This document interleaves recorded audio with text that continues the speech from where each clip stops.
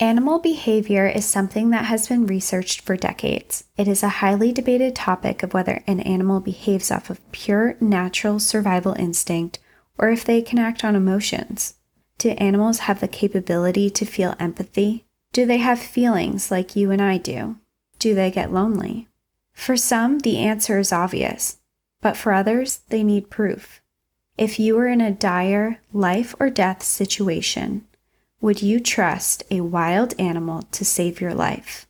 What if you didn't? You would die. This scenario seems incredibly impossible, but I assure you, it's not. Welcome to National Park After Dark.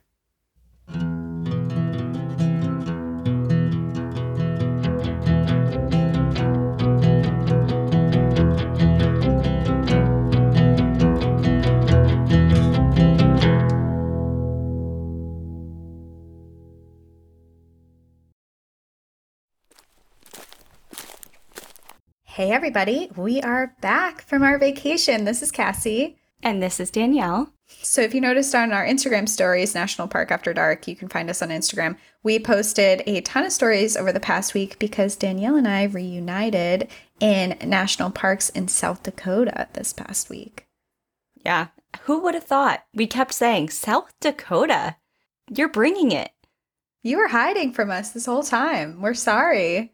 We missed you for this long. We had an awesome trip, and we actually started out, our schedules were a little bit different. So I flew in early, and I actually did my own little solo mini trip up to Theodore Roosevelt National Park, and I stayed in Medora. I went horseback riding. I saw the musical that they have up there. The park is beautiful. Saw tons of wildlife. Then I headed over to Devil's Tower in Wyoming, and I hung out there for a little bit before I picked Danielle up, and we reunited, and we just spent days very busy, camping, hiking, seeing everything. I guess we tried to get in, we had a vision of what we wanted to accomplish on the trip without kind of a strict itinerary. And somehow, some way, things just really fell into place and everything worked out, from getting nice dispersed camping spots to booking last minute glamping tents to getting reservations for tours. Like, it just kind of all fell into place, and it was a really, really nice trip. We did Jewel Cave, Wind Cave. Ugh, the caves. I'm not a caver, but I did it. You did it. If you're claustrophobic, and I'm proud of you. Good luck. And then Badlands, of course. Everyone who has ever said you have to go to the Badlands, we totally understand now. Historically speaking, we have vastly underrated that park, and we are so happy that we went. Yeah, it's one of my top favorites now that I've gone, for sure. And then I would say let's do personal highlights, because I don't know if they're going to be different or not. Okay. So, top two things. We have to only pick two. I would say for me, Crazy Horse and the Mammoth Dig Site were my favorites. Okay. That doesn't surprise me because you're very big in the history and the fossils and all that stuff. I would say my highlights would be the Notch Trail in Badlands. All over Instagram, you see these pictures of this ladder that you go up, and that's like the highlight that you see on there. Oh my God, this hike is beautiful. It is so much more than that little ladder. That ladder was like nothing to me after I saw the rest of the hike. It was beautiful. I loved that part. I would have to say my other favorite was our dispersed camping spot and waking up in the middle of the night to the wind, like blowing our tent over. It was just so funny. That was like that was like a highlight for me. I'm still tired from that night. Like, I'm hungover tired. That's how tired I am from it. It was so windy. Our whole tent. Don't even say it was just the wind, because yes, it was wildly windy, and we went to bed lulled to sleep by the sounds of coyotes in the distance. Oh, yip, yip, yip, yay. Okay, we're gonna go to sleep. Wake up to like, and it's because we forgot the tent stakes. Yeah, we had no tent stakes. So we've been pinning down all these different parts of the tent with rocks, which worked fabulous for most of the night. For no wind, it was great. But yeah, I totally Yeah. Unexpected highlight, but thank you for reminding me. That was great. Anyway, that was our little national park trip. We were really excited to go out there. If you haven't been to South Dakota or North Dakota, highly recommend it. We had a lot of fun. We're going to post our itinerary, our full itinerary of everything that we did on Patreon. And it will be a public post, so you just have to go onto our link on our website, npadpodcast.com. You can go to our Patreon link there, or our Instagram, National Park After Dark. If you go to our link on there and click our Patreon tab, you will be able to see that whole itinerary. It'll just be posted on there. And then if you want to join and listen to all of our new episodes, you can click it from there as well. Yeah, we'll go into things we like, didn't like, highlights, etc. Go a little bit more in depth than talking your ear off about it here. But it was requested by quite a few people, so we would love to do that for you. But for today, Cassie has a really special episode planned, I hear. Yeah, I'm really excited for this episode because it's still a little morbid, so we're kind of staying on that theme, but it's mostly not. It's mostly uplifting and fun, and I had a lot of fun researching it, so I'm really excited to tell you about it. You're coming off a happy high from the trip. I'm feeling great. I just want to be happy and not morbid for a few minutes. Okay. Let's go. All right, lay it on me. How I should start this off by saying is this story is a complete accident. I have had no intentions to tell this story. I had no idea these stories existed. I actually was on Amazon just browsing through different books, and I came across this one in a suggested book that I might like. I just bought it. So the book is called When Animals Rescue: Amazing True Stories About Heroic and Helpful Creatures by Belinda Ruscio. It's exactly what it sounds like. It's a book about animals who rescue. And I will say this episode's going to be a little bit different than our past ones because usually we pick a topic or a park and we go into a big story there or a couple little stories there. This episode is going to be stories from around the world in different national parks. And this book itself is not focused on national parks, but there are stories in it that had locations of national parks. And this book is kind of written as like a coffee table book where there's big photos. It's a quick, easy read. So as I got the ideas from this book, I didn't necessarily get all of the research from it. Like I said, this is going to be a series of short stories all over the world, and we're going to start out in Serengeti National Park. I want to still tell you guys about all these parks that we're going to. So this park was established in 1952 and it is located in northern Tanzania. It covers about 5,700 square miles of grassland plains, savanna, riparian forests, and woodlands. And this park is larger than Connecticut, just to put a little perspective into that 5,700 square miles. This park is home to the best known wildlife sanctuary in the entire world, and it brings tourists from all over the globe to come see the safaris there, to go on safari there to see the animals. So they have Africa's iconic Big Five. They have over 3,000 lions, rhino, leopards, elephants, and Cape buffalo. The park has over 1 million wildebeest. A million? Yes, over 1 million wildebeest. And it gets crazier. I'll tell you more. This park is wild. There's thousands of zebras, giraffes, hippos, elephants. There's 10 different species of antelopes, over 500 species of birds, and 2 species of primates. I love talking about this park because Africa is so high on my you need to go there before you die list. Inside this park, the Mara River flows through it, and this is where the Great Migration takes place. My mind just went straight into David Attenborough voice because I've heard of the Great Migration through his documentaries. Yes. Are you going to talk in his voice at all during this? I don't know if I can do him justice. I mean, I can try a little bit. I don't know if we should do that to the poor people listening, but just don't. 'cause I've heard your version. Just don't leave me a review, please. If I get a bad review on my David Attenborough voice, I'll burn this podcast. I'll burn this to the ground. Okay, sorry, keep going.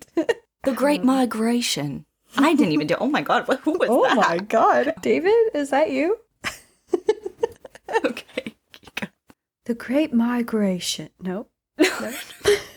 Why are we so breathy? We're like, the Great We're Migration. trying to have deep voices in our British accents. I think they're throwing us off.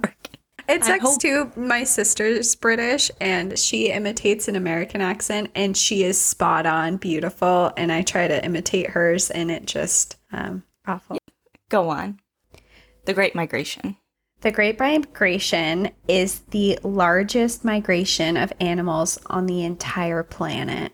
So each year in this region, animals have to move through Tanzania and Kenya because an extreme drought takes over the area and there's no food, there's no water, there's no resources for these animals. So they have to do this every year. They need to make a huge and dangerous river crossing over the Mara River, where over 2 million gazelle, wildebeest, and zebras will make this journey to find lands that aren't famined with this drought. Like I said, this is the largest animal migration on the planet, and these animals will move more than 500 miles during the migratory cycle. This generally occurs during the dry season between July and early October, but this isn't an easy journey for these animals. The river current can be very strong. There's crocodiles in there waiting to make their move on these animals, and over 250,000 animals will die each year. The natural world is so amazing. Imagine witnessing even part of that migration. I'm assuming that's when most visitors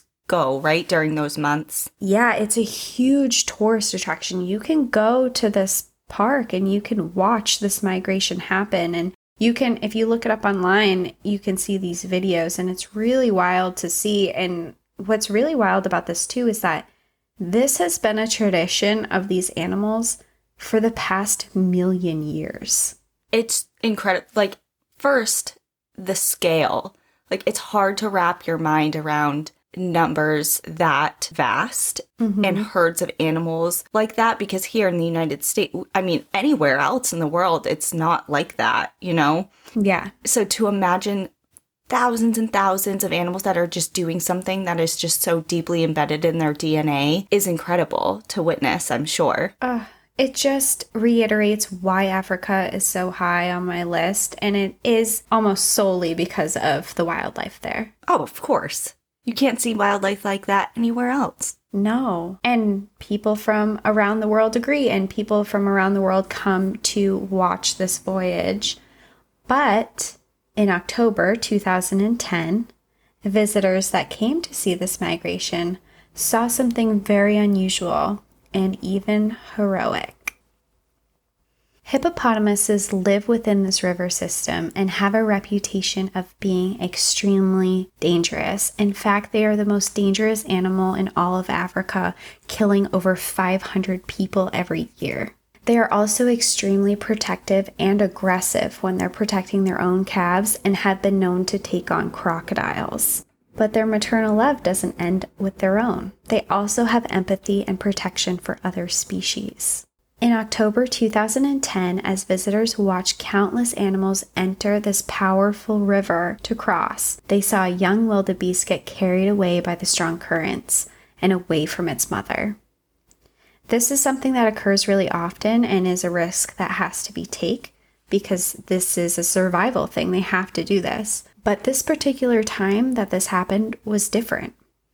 A female hippo saw this all happen, immediately jumped into the river to save it. She positioned herself downstream of the calf, and she used her nose to nudge it and keep it above the water until it brought it all the way to the other side of the riverbank and propped it up onto land. And then just swam away, like mic dropped, here you go, I've blessed you with life. No. And went on her way? No. So just a few moments after that, a young zebra fell into the water and was struggling and started to drown. This same hippo jumped into action yet again, and with the same motions as before, she used her snout to keep this baby zebra above water and push it back to safety and back to its mom. That's amazing. Isn't She's that like so a little sweet guardian. I say little, like she's not giant. Tons of, hippo, but wow. Do you know, side note, if hippos, are they omnivores or I know they eat a lot of vegetation, but I'm not sure if they rely on anything else for food. I don't know if they ate meat or whatever. So when I looked it up, it looks like they are mostly grass eaters, but they are known to eat meat as well. Okay. I didn't know if like... Because they are very aggressive. I mean, you hear stories of hippos and they are known for being really aggressive, which was part of why I really liked this story because I think hippos get a bad rep. Yeah, because they're frightening and kill a lot of people. They're terrifying. I'm not saying they kill 500 people a year, but I don't suggest like going up to try and touch one or anything like that, but I just think that it's really sweet that they do have this maternal instinct to go in and save a baby. Even though it's not hers and it's not even her species, she just jumps right in and moves into action. She could have easily just sat there. Yeah, not my problem, not my baby. Or not even paid any attention, like, oh, okay. I just wanted to highlight the hippo story because I feel like every time we hear about them, they're aggressive. And in this story, she was not. But for my next little short story, I'm going to take us to a different corner of the planet, and we are going to come back to the United States. We are going to go to Kootenai National Forest, which is located in the northwestern corner of Montana. And it stretches into the northeastern corner of Idaho, and it also borders Canada. It encompasses 2.2 million acres of forest, and there are two major rivers here. Both of these rivers are mainly fed by the extreme amount of rain that happens in this area. So although this is not part of the Pacific Northwest, it is said to have a very similar climate because of the amount of rain that they get yearly. There are some larger animals that live here. They are elk, mountain goats, bighorn sheep, moose, black bear, and grizzlies, mountain lions, and mule deer. There's also smaller animals such as bobcats, lynx, beavers, and a lot of other small animals. And this forest is common for camping, hiking, swimming, and winter skiing. So we're going to take it back a few years. We're going to go to 1955, the weekend of July 4th. The Curtis family vacationed in this forest and camped with their 2.5-year-old daughter, Ida. Where the family was camping, they noticed that there were a few bears in the area, and they were pretty nervous. While they were camping, Ida wandered away from their campsite when her parents weren't watching, and when her mom came back, she noticed she was gone and she feared the worst, that a bear had taken her daughter. She called for help immediately and reported that a bear had taken her. Immediately, 250 armed rescuers accompanied by bloodhounds began combing the forest. Do you know if they were grizzlies or black bear they were concerned about? Not to say that makes a difference. I just want to visualize it. I believe she said grizzly bears that she saw. Okay. Later that evening, a horrible storm came in and brought cold temperatures and a ton of rain. It was cold enough where they feared that there might even be snow that fell, and their search efforts became limited because the weather was so bad. In the dense forest, and as the night came, the search had to be called off. Between the weather and no visibility, it wasn't safe for people to be out there. The next day, they continued their search for hours. It wasn't until 22 hours later, after she disappeared, that they found her, and she was only 300 yards from where she was last seen in a small hole in the ground. She was awake and lying on her side when she was found, and minus a few scratches, she was completely unharmed. With the pouring rain and temperature drop, she should have had hypothermia. She was not wearing any warm clothes. When she asked what happened to her, she said that a bear stayed with her all night and kept her warm. Oh my God. And she's 2.5. She's 2.5, so I imagine she didn't say, I was with a bear all night and it kept me warm. I'm sure it was like jumbled words. But she did state, and they asked her multiple times what happened out there, and she kept saying, a bear, a bear. That is insane. And I know that kids make up shit all the time, but that is not, like... Not a 2.5-year-old. And in that circumstance, like, she's not just making up a wild, I have an imaginary friend named Bert and whatever. You know, it's like, there's actual evidence pointing to that she's telling the truth. And that was the fact that she was uninjured, and also that she wasn't cold, she wasn't hypothermic in these horrid conditions. She was okay. They certainly couldn't prove that there was a bear. They had no proof of that. But they also had no proof that she was lying either. Let's go with her. Well, there's also other stories that are really similar to hers. There are two other similar stories, actually. In 1880, a toddler named Katie Flynn had disappeared in Manistee National Forest. Rescue efforts happened for 2 days before they found her. And when they did, she said that a bear had been guarding her. Ooh, okay. In the 1800s? In the 1800s. Far back. Okay. But very recently, back in 2019, 3-year-old Casey Hathaway was at his grandmother's house in North Carolina when he wandered off into the woods from her backyard. When he didn't come in with the other kids that he was playing with, his grandmother became really nervous, and his grandmother and his family members went outside looking for him. After 45 minutes, when they weren't able to find him, they called 911. Rescuers, helicopters, drones, and dogs searched the area, but they couldn't find him. Over the next few days, this area was hit with torrential downpours and freezing temperatures, and the family became extremely worried. And according to Time magazine, on the third day, Lisa Franker was home taking her dogs for a walk when she heard the sound of a cry in the nearby woods. She had been aiding in the search and effort the past few days, and she thought it might be him. So she ran up the street and she found an emergency responder and asked them to come listen to the cries. And sure enough, the responder heard it too. Quickly, everyone was running up towards this noise that was happening, and they found Casey. He was tangled in thorn brush and he was very cold. They transported him to a nearby hospital where they found a few cuts and bruises, but otherwise he was okay. While Casey was in the hospital, he made a comment and said that he had a friend in the woods with him. And when they asked who this friend was, he said it was a bear. So again, another one. When you first said that, I know this whole episode's about animals and good things. But when you're like, yeah, I had a friend in the woods, like my mind just went to like someone abducted him and was keeping him there. Like, I don't know. It's really sad. Well, that's what we always talk about. I know. Yeah, true.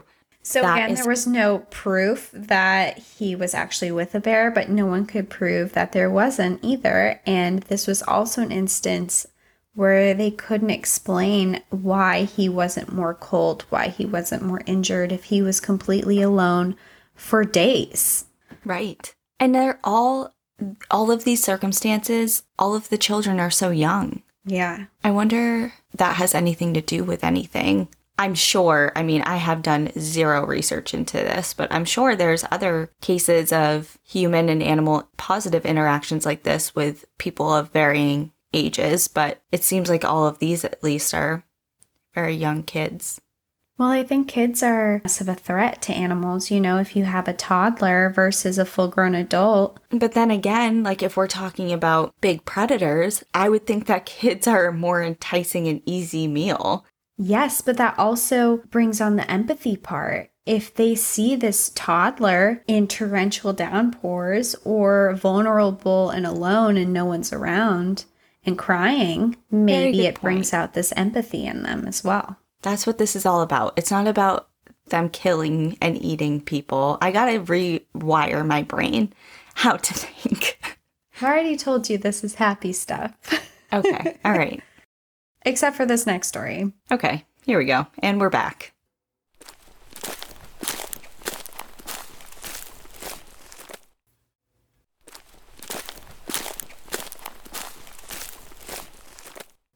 Before I start this story, I just want to say for listeners that we are going to be talking about suicide in this. So I know that this can be a triggering topic for people. So I just want to say, if you don't want to listen to this part of the story, fast forward about 5 minutes and you can just skip past that. I will say we are on a happy note this episode, so it's not all bad, but just in case you don't want to listen to it. And we're going to California for this one. We're going to San Francisco. The Golden Gate National Recreation Area is located in the San Francisco Bay Area. It protects 82,027 acres of land. It's managed by the Park Service, and it is the most visited national park system in the US, with more than 15 million people every single year coming to see it. It has beautiful views of the Golden Gate Bridge, one of the most famous and most beautiful bridges in the entire world. The bridge sits about 100 feet above the bay and is 1.7 miles long. You can walk, bike, or drive on the bridge. This beautiful bridge also has a much darker side.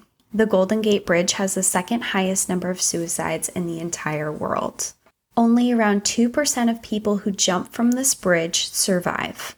Most people die from the trauma of hitting the water, while others may drown or die of hypothermia. In the year 2000, Kevin Hines, who was a teenager at the time, was struggling with depression and bipolar disorder, and he made the decision that he wanted to end his life on the Golden Gate Bridge. He went up there and he jumped, but he survived. When he hit the water and sunk down, he saw something circling him. He thought it was a shark, and he waited for the worst. He waited to be attacked, but instead the creature kept circling him and then actually came up to him and pushed him up to the surface of the water. And this creature continued to do it every time he sank back down under the waves. Kevin had severely injured his back and he couldn't swim. This animal, which he believed was a shark, stayed with him this whole time. With a broken back and I'm sure other things. Yeah. So it took months for him to recover from the injuries sustained in the fall. But when he did recover, Kevin went on to a show about suicide awareness and talked about the shark he interacted with in the water. Later, a man who had seen the show and heard his story wrote into him. And according to the book that I mentioned earlier, When Animals Rescue, Amazing True Stories About Heroic and Helpful Creatures by Belinda Riccio, the man wrote, "It haunted me until this day. It was no shark. It was a sea lion. And the people above looking down believed it to be keeping you afloat." So I just got goosebumps. So this man witnessed this whole thing happening. Mm-hmm. And he saw the sea lion. He saw the sea lion pushing him back to the surface over and over. Oh, wow. Imagine seeing something start so horrifically and then it takes this wild turn that now there's a sea lion attempting to save this person. You go from one extreme of, oh my God, I can't believe that just happened. And I can't imagine the thoughts that are going through your mind witnessing something so traumatic and so awful. And then immediately after, you're seeing another thing that's unbelievable to be watching, and there's an animal that's rescuing him right now. There's no one else who can get in these waters. Like, there's an animal rescuing him right now. What's going on? And can you put yourself in Kevin's position, thinking it's a shark the whole time, which is just so terrifying, like just waiting for the worst, like you said, waiting for the worst to happen. Like at any point, anytime now, this is going to go south really bad. Yeah. So he didn't know this for years. He thought it was a shark the whole time. Months. Oh, months. Okay. Months. Yeah. So he thought this for a few months. And Kevin is actually a mental health advocate now and gives suicide prevention talks around the globe. He's actually a very well-known person in the mental health circle. Before I even read this story in this book, I've actually seen interviews with him. And when I was reading it, it's like, I think I've heard of him before, and I looked him up, and sure enough, I recognized him. He's done interviews about his jump from the San Francisco Bay, and he's pretty popular in that retrospect of how much advocacy he does now for suicide prevention and how he talks about how his life was saved, and he has this whole different view now that he survived that. Especially one thing that he really highlights is that only 2% of people survived, and he did. So there was a reason for that, and now he is using his life to try and prevent other people. What a beautiful turnaround. And we can thank a sea lion for part of it. Mm-hmm. Wow. Like I said, I'm doing a series of short stories So we're going to head off across the globe again. And this time we're going to go to New Zealand. Never been here before. It's on my list. Your list is, I think Forever. it's safe to say everywhere's on your list. Just stop saying it's on my list. We all know it's on your list. Okay, not everywhere. I don't want to go to like war-ridden countries right now. When it's cleared, I do, but So it's still on your list. That's my point. yeah. I just want to see everywhere. No shame in that. I'm just saying it's so funny. You're like, it's on my list. It's on my list. Every It's on my place. list. It's on my list. I want to go. Well, anyway, we're heading to New Zealand today, and we are going to a national park there. We are going to go to Abel Tasman National Park, which is a wildlife preserve in northwestern South Island, New Zealand. It was established as a national park in 1942 and covers about 55,699 acres. It's known for its beautiful shorelines and bright turquoise ocean waters. Off of the shores of this national park is Cook Strait, a body of water separating the North and the South Islands of New Zealand. The Cook Strait often has rough waters and will have huge swells from the strong winds. It is known as one of the most dangerous and unpredictable waters on the planet. In 2014, long-distance swimmer Adam Walker was doing a 16-mile swim on the strait. He looked down into the crystal clear waters and he noticed a great white shark stalking him. He then watched as a pod of 10 dolphins surrounded him and swam alongside him. They continued to swim alongside him until the shark finally left. Adam Walker wrote in a Facebook post, "I'd like to think they were protecting me and guiding me home." At the same time this incident happened, Adam happened to be doing a swim to raise money for a whale and dolphin conservation charity. That is so that's the swim he was on? That's the swim that he was on when this happened. Sometimes the world is just so good, you know? It is. And this reminds me, I have no idea if this is founded in fact or if it's something that I've just morphed in my brain over the years. Oh, good. But I remember my dad telling me a story of something similar. Like there was a swimmer in the ocean, there was a shark involved, and a single dolphin that was kind of protecting him, but to the point that it was like ramming the shark with its nose. I don't know the technical term for that. Like a bottlenose dolphin. It was ramming into the gills of the shark, like its most sensitive area. And that's how it was deterring it away from this person. Very cool. Again. If it's real. If it's real, so cool. If not, thanks, Dad. Now I'm spreading lies to thousands of people. But for some reason, it just sticks with me. I don't know. One of the stories in this book, too, kind of similar to that, is there was this, it wasn't in a national park, so I wasn't going to dive deep into this, but there was this woman and she was swimming, and as she was swimming, there was a whale that came up around her, and this wasn't unusual, I guess. She was used to swimming with whales, and they usually just swam right past her. This whale was pushing her and nudging her, and she was going under his fin, and he was putting her underwater and pushing her up and kind of like messing with her a lot. And she got really scared. She thought she was going to drown or she was going to get really hurt. If he kept hitting her, she would get internal injuries or break a bone or something. And she was getting really, really scared. And finally a boat came. I didn't read it too much. I don't know if it was a boat that she was with or if it was a rescue boat or whatever was going on. But she gets into this boat and she looks out, and there's actually 3 whales. And the whales behind her, there was a huge shark that was stalking her, and these whales were hitting it with their tail to try and back it away from her that whole time. That's incredible. And I wonder if she's swimming this area religiously, if these whales recognize her and are protective of her for that reason, or if it's just an instinctual thing. Yeah. But that's really cool. I think whales are really interesting creatures, and I think that there's something really magical about them.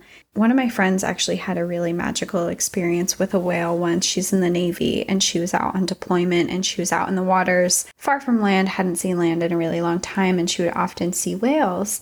And one time she was just out, she was completely by herself, and she was near the edge of the boat, and she was having a really hard time, I guess, and she was just looking out, and a whale started swimming next to her. This whale locked eyes with her and was just looking at her, and she said this whale stared into her soul.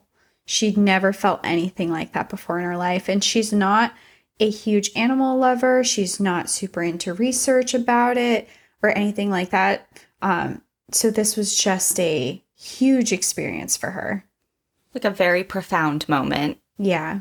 It's something that not a lot of people get to experience. And in moments like that, we realize just how special animals are. They feel, they think, they have complex emotions, they have complex social behaviors and structures. They are not people, but I think it would be totally unfair to categorize them below us. They're just different. They act in different ways, and I think the stories in this book and in this podcast that I've told kind of highlight that a little bit. I'm talking about this book. I highlighted a couple stories from this book. There's probably 100 stories inside this book, so many more instances. I do want to get into another story that is just going to bring this entire conversation forward. Perfect. For this one, we are heading back to Africa because it's on my list. We get it. We get it. And we are going to go to Luwa Plain National Park. It is located in Africa, in Zambia's western province. Luwa means plain in Lozi language, which is native to this area. It was established as the national park in 1972 and is made up of 1,301 square miles of grassland. It is home to the second largest wildebeest migration in Africa. As we learned from the beginning, the first is the Serengeti. What makes this place a lot different is until recently there was almost no tourism in this national park at all, and there still isn't much. When I looked at africaparks.org, which is one of the organizations that manages this park, it stated, while the park's tourism appeal is strong, more infrastructure is needed to ensure that local communities benefit directly from this industry. In addition, providing sustainable solutions to communities living in volatile climate conditions with diminishing resources is a high priority of ours. So it is not established as this huge tourist destination because they're trying to do this in a sustainable way that will be beneficial to their own communities. Luwa Plain National Park is home to many different types of animals. There are an abundance of zebras and wildebeest. It is home to hippos, buffalo, leopards, cheetahs, and hyenas. The park also has lions, but it wasn't always like that. In fact, until recently, there was only one lion, Lady Luwa, and this is her story.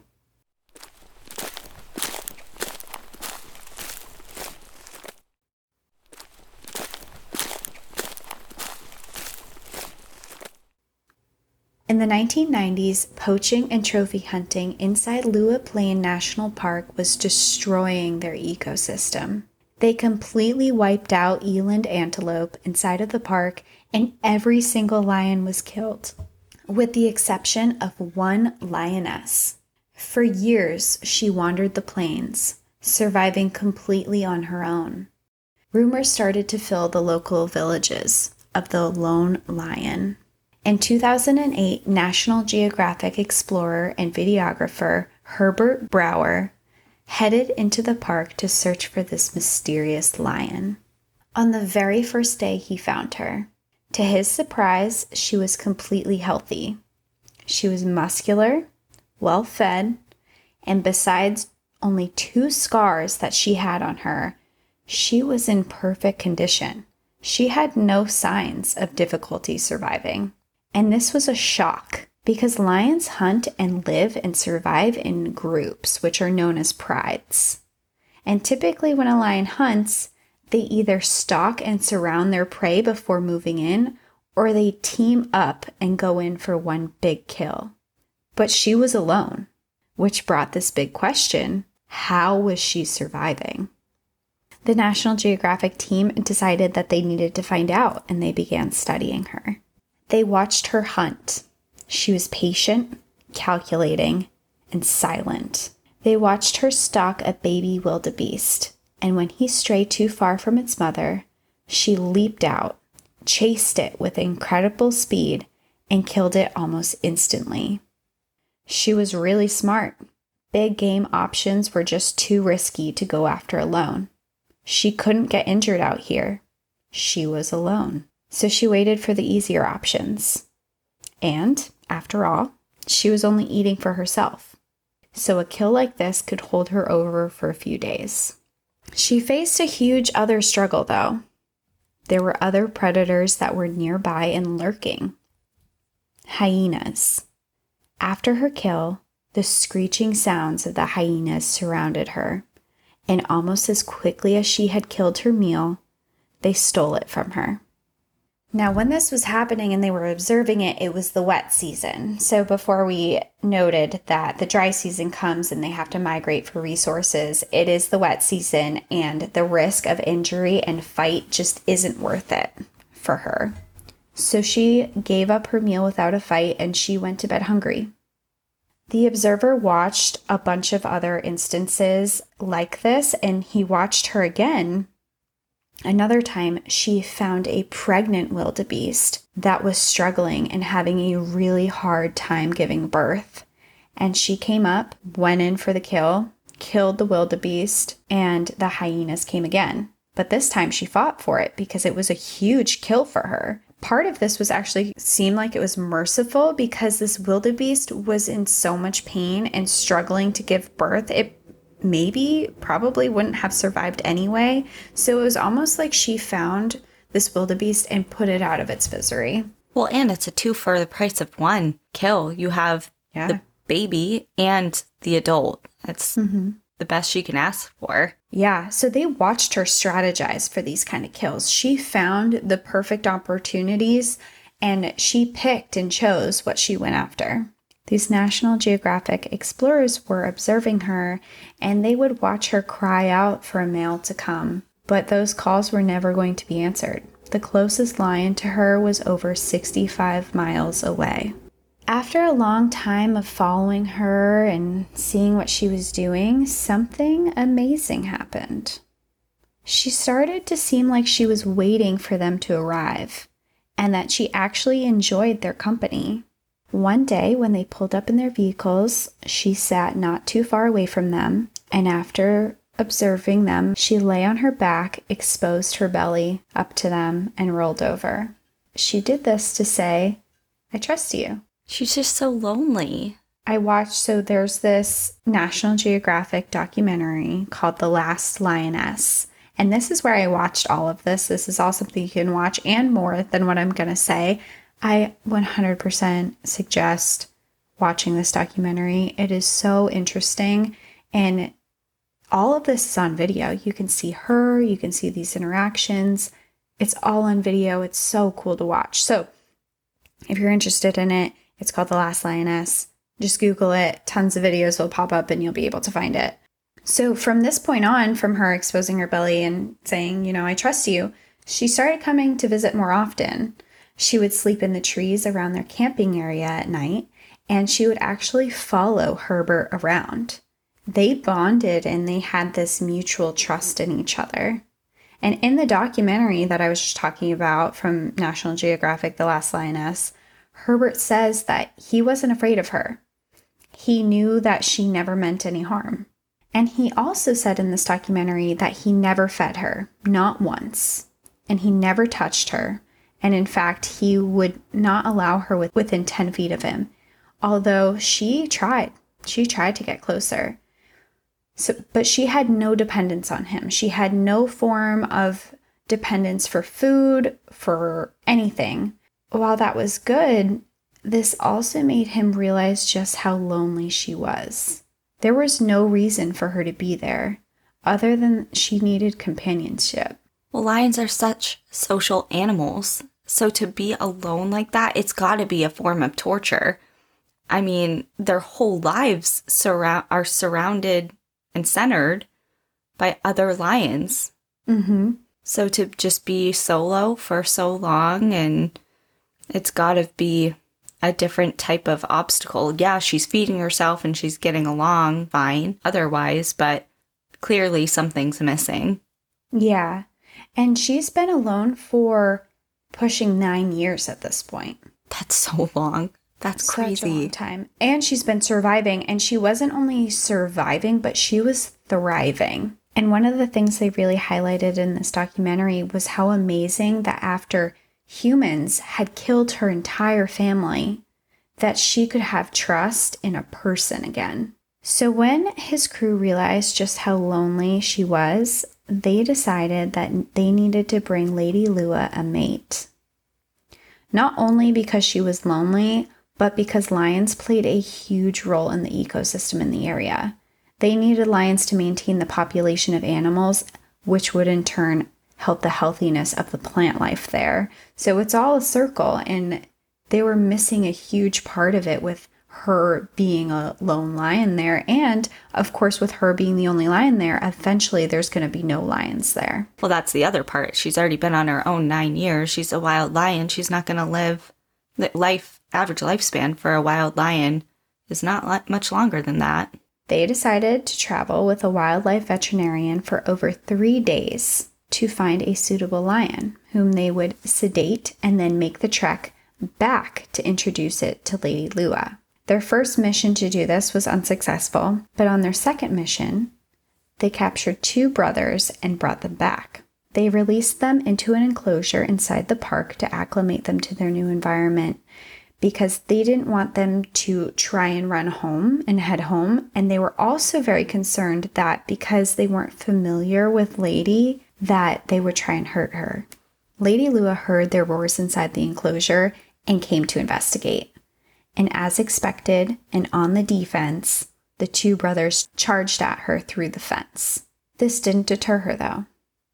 She was really curious and she began sleeping outside their enclosure instead of with Herbert that she was doing in the trees every single night. They ended up becoming curious of each other, and soon they all seemed to accept each other. One morning, when the crew headed to the enclosure, they found a horrifying sight. The 2 brothers were gone. When they investigated further, they found that they had escaped through a hole that they had made in the fence. And this was horrible news. They could be heading back home, and their reintroduction of the lions to this national park would have completely failed. Or worse, they could have harmed Lady. They immediately go out on their search. Only a few hundred feet away, they found them, napping under some trees alongside Lady. Best possible outcome. Their introduction worked. They were acclimated to each other, and they had all accepted each other. Did they go on to have a family? Although Lady Lua was never able to have cubs, they introduced another lioness into their pride who gave birth to cubs in 2014, and Lady Lua became a huge part of raising them. Oh, that's so special. What a success all around. For her, for the park, for the ecological benefits that's going to come from that. Like, that is just a wild success. That's awesome. In 2017, Lady Lua passed away. She was estimated to be 17 years old, which is very old for a lion, as they are estimated to live between 10 and 15 years. And when they found her, she had died of natural causes. She died an old lady in her bed, as they say. This was especially important to note that it was of natural causes because in Angola, which is a city that kind of borders this national park, there's a civil war going on and poaching is going on. And if they were to leave this protected area at all, go outside of these boundaries, they were at a huge risk of being poached. So the fact that she lived for 17 years with this very nearby threat was nothing short of amazing. The fact that she survived for 9 years by herself. Yeah, that's incredible. what a story. I've never heard of anything like that. I watched the documentary and it just touched my heart. I kind of said at the beginning of this episode was an accident. And that goes for this story too. This was an absolute accident. I was actually researching a different lion story that's inside of this book to see if it was in a national park because it described an area that was close to a national park. So I was trying to find more information on it. And I just happened to come across her and I watched the documentary. At first, I had read an article about her and then I watched the documentary and I was just so touched by her story. I just thought she was so amazing and so strong. And I sound like I'm talking about a person, but she really persevered through this whole thing. And today, the park's lion population is on the rise. There are 7 lions that are now inside of the park. Oh, nice. Do you know if they're doing any further reintroductions from other genetic pools? Are they all related to her? Like, I don't know what the plan is for that to increase genetic diversity within the park. I would imagine maybe, but it's either way, it's cool that there is a population of lions, period. Yeah. And I'm sure that's hugely beneficial.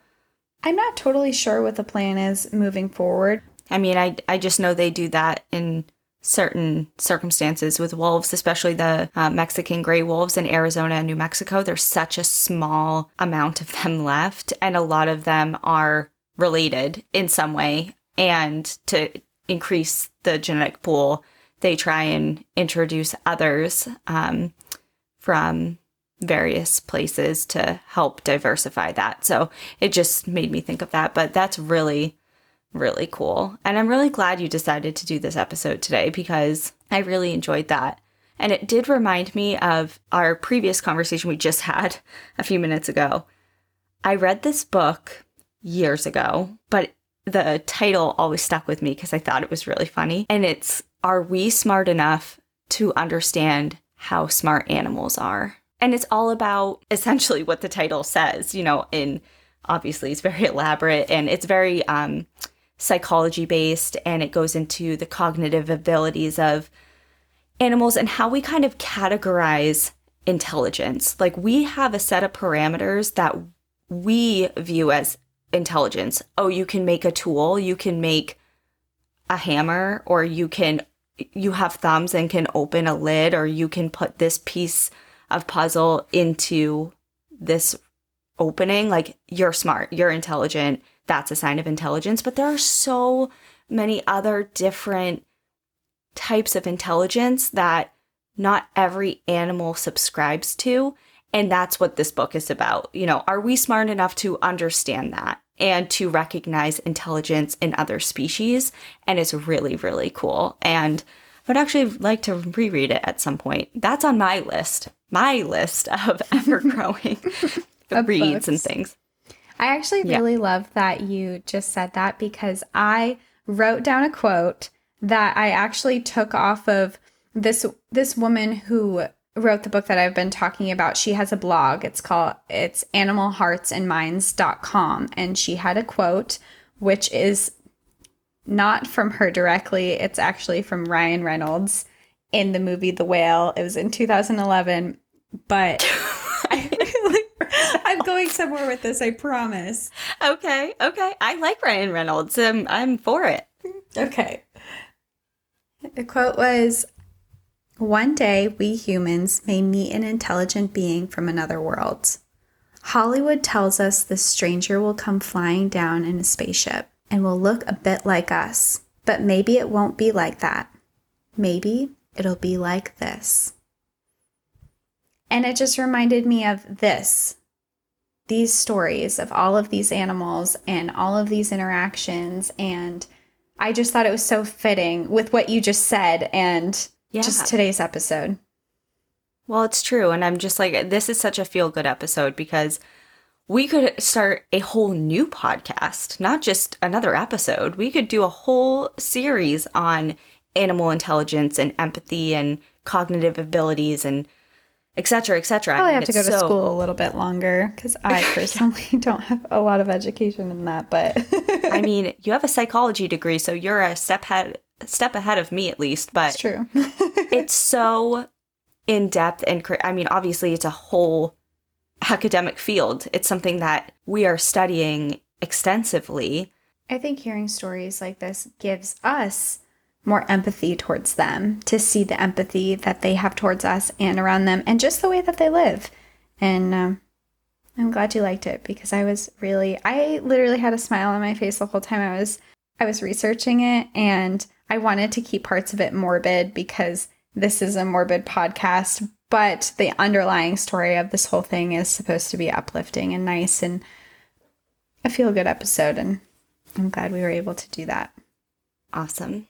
Thank you, everyone, for joining us. Hope you enjoyed the breath of fresh air coming up for air as much as we did.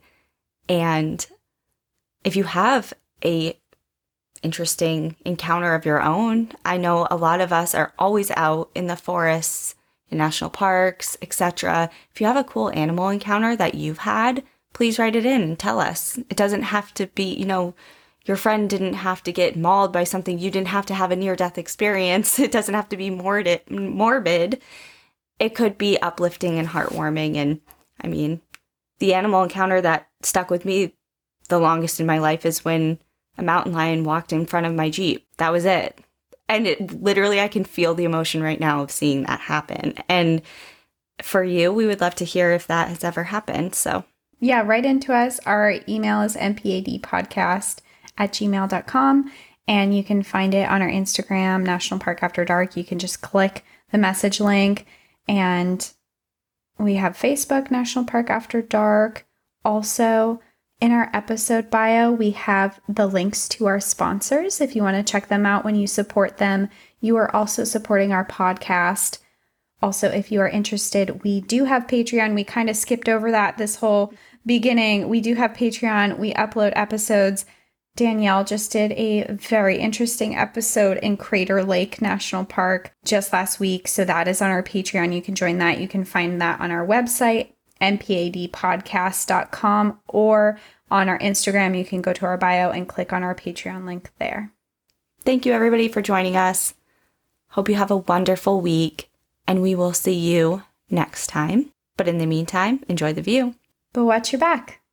Maybe there's an animal back there. Or maybe they just want to say hi. They just want to hang out with you. Or maybe they're going to eat you. Best of luck. Bye.